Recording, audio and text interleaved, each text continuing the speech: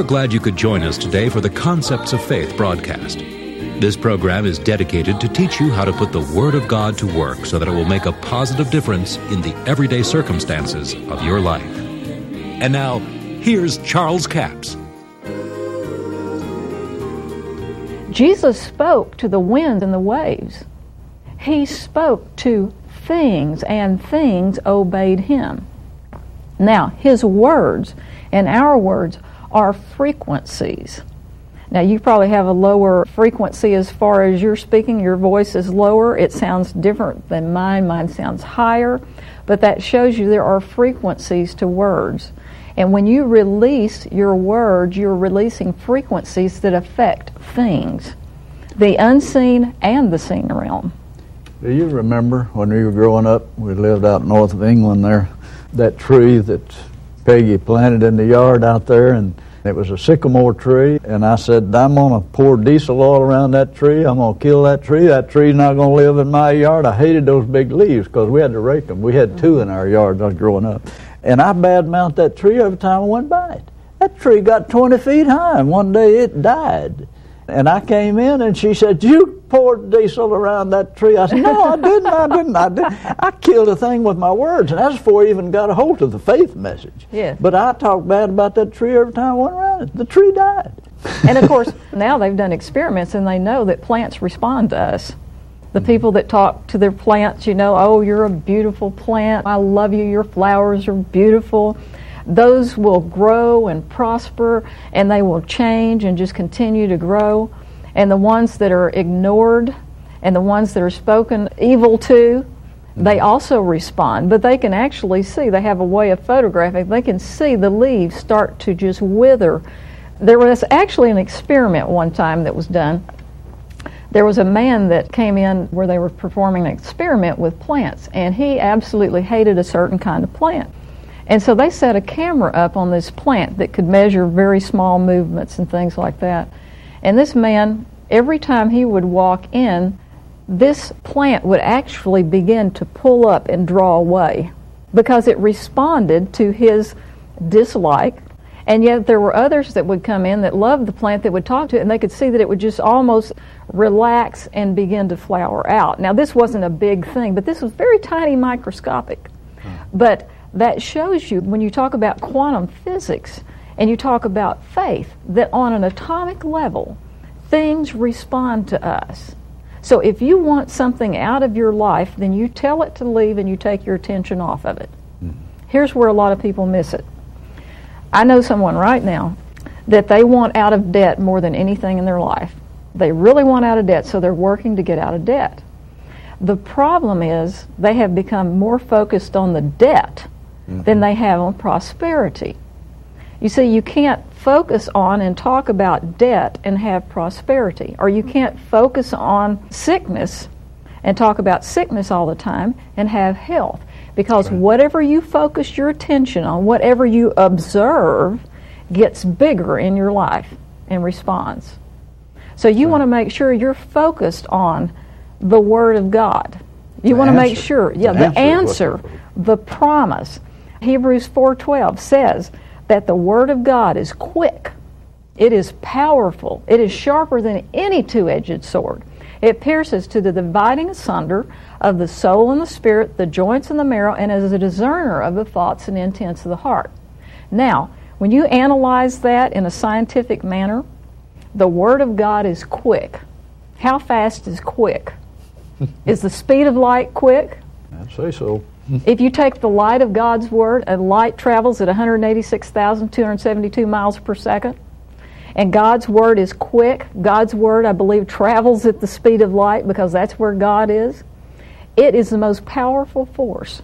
And when you take that and you speak that word, you're taking that frequency and introducing it into a situation that will pluck a tree up, that will move a mountain, that will change the circumstances of your life.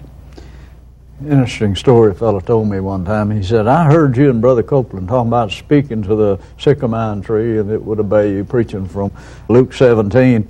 And he said there was a tree on our line between our lot and the neighbor's lot, and said, I wanted to cut it down because it had big leaves on it, but said knew that the neighbor would have a problem with that. So every time I'd get out of the car, I'd just point out and say, be plucked up by the roots. He said it wasn't in the sea close, so he didn't say it was in the sea. But he said this went on for months, and his wife would just roll her eyes and shake her head, thought he'd gone berserk, you know. And after about 3 months, one night there was a thunderstorm. They got up the next morning, that tree, roots and all, was laying in his yard. And he said the amazing thing about it was lawn furniture, wooden lawn furniture, sitting out in the yard was not even turned over. One tree plucked up with the roots. He said that'll jerk the slack out of your chain. It's always amazing to me that people are surprised that they get what they say. Yeah. Because God said that's the way it works. And you know, what we're talking about is a law of God, or a principle called calling things that are not. Mm-hmm. That's what 1 Corinthians said, you know. God has chosen things that are not what? Not manifest, to bring to naught things that are manifest. In other words, you talk to the mountain, you don't talk about it, you speak to it, the problem area, the situation, and tell it what to do. Release faith.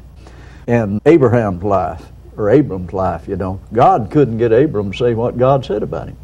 But finally, he changed his name to Abraham and forced him to say what God said about it. Had to promise 24 years, no manifestation of it. But after he started saying what God said, the promised child was born in less than a year. Calling things or not. And that's what it says in the 4th chapter of Romans. That God told Abraham to call things that were not. That were not. And see, in quantum physics, they talk about that wave particle state. That in that wave state, they don't even know if anything really exists there until somebody looks at it. So until Abram began to say Abraham, he wasn't observing the promise of God. That's right. And you know, when I was thinking about that and talking about it a lot of times and teach on it just about everywhere I go, you realize that when you take the promise of God, the word of promise, and put it in your mouth. The Apostle Paul said in Romans 10, the word is nigh you. It is in your mouth and in your heart. It's first in your mouth, then it gets in your heart. In other words, you speak it there. It becomes a seed, and you speak it in the heart. And it's talking about the core, the center of your being, not the blood pump. But he says it's in your mouth and in your heart. So when you give voice to God's word, that may be the only audible voice of God you'll ever hear. But it functions in this realm that is beyond what the world knows about. And it gets over into this quantum physics and things where it works different than most people think, you know. Well, I think that's what's happening with quantum physics, is they're just discovering what is already told in the Bible. It's just written in a different type of a language. Mm-hmm. And what you believe affects the unseen realm. And it brings substance. Your faith is the substance of what is hoped for. So when you speak those words which are energy and frequency, and it is a carrier, your words are carriers. They're either carriers of faith or carriers of the frequency of fear. Yeah. And we know what happens when you enter into the frequency of fear. I mean, after all, Peter sank. Yeah. When your words are the carriers of that faith. Abraham was fully persuaded that what God had promised, God was able to perform. And when we're fully persuaded and we speak God's word, we are changing the things in our life. We are calling things that are not into the realm of the seen, from the realm of the unseen. It's the law of change. The law of faith is a law of change. You call things that are not as though they were until they are. And that's why Paul said the carnal mind is enmity against God, not subject to the law of God, neither indeed can be. In other words, you can't get this by mental assent. You have to get it on the inside of you and confess the word till it changes you on the inside, and you begin to see things in a different light. Actually, God told Abram, he said, I'm going to give you everything you can see. And that was a physical land back then. Today, our promised land, the promise is new covenant, and he'll still give you everything you can see. If you can see it in here and get it on the inside of you, words create images. Until you can see it on the inside, you'll be led by your spirit to live it out on the outside, because your spirit, the human spirit, will contact God's spirit, and you'll be led by your spirit to be in the right place, the right time, to meet the right people for the right situation. And it takes the struggle out of faith. You hear so many people saying, I'm just trying to have faith. You don't have faith by trying. You confess the Word. Until that Word gets on the inside of you, then it radiates from you and it creates images. Words create images. Absolutely. I remember several years ago when I believed God wanted me to have an airplane to fly all over the United States and do meetings, and I began to call that airplane in. I called it to me. I confessed it. I could see myself flying and landing at these airports. Yeah. And it took a while. It took a little bit of time. But as I continued to call that airplane in, I called it even though I didn't see it. Mm-hmm. Then I remember we had a meeting in California. A man came up to me and gave me a check for several $1,000s. And it came, and we took that and got that airplane, and then I ended up doing the very thing I had seen myself doing. I had that image, I believed it, and I called it, and it happened. When you saw that airplane land at that airport, you knew that was your airplane, and I knew it too. Yeah, that's right. It was just before the thing ever landed, that's it. Yes. And the airplane I'm flying now, I can remember when it was nothing but a confession. It was just a confession. Words spoken, all the possibilities out there, but you had to believe and doubt not in your heart. Changes things, changes situation. You actually live it, you see it, you feel it, you breathe it, you say it before it actually happens.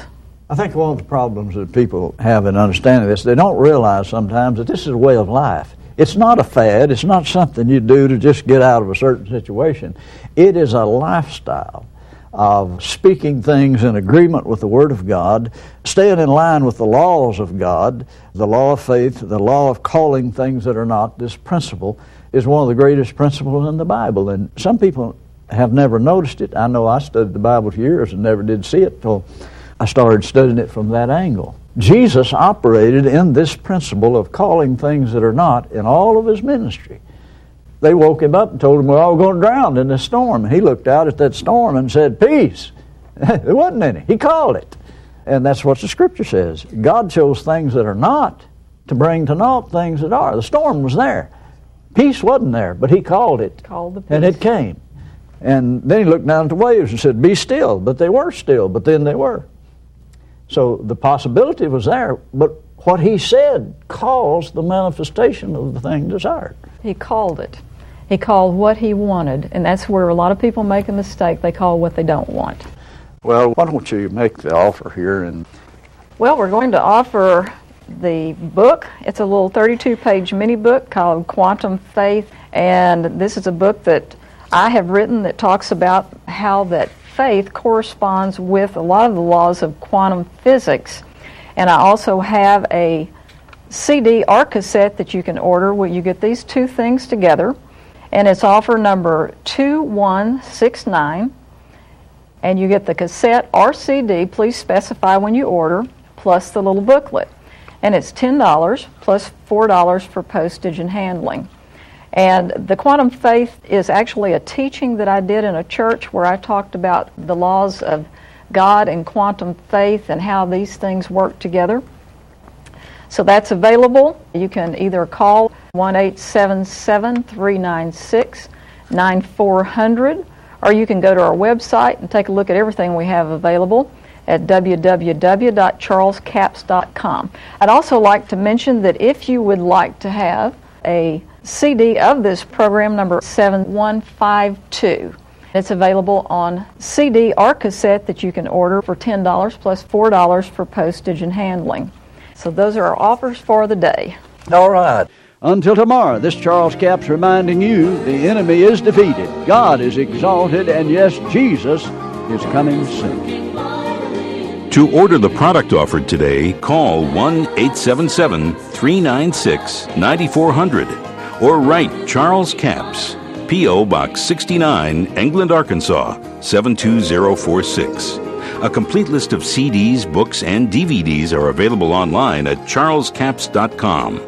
Through the website, you can listen to this radio program again and subscribe to our podcast. This broadcast is sponsored by Charles Capps Ministries and our listeners in this area.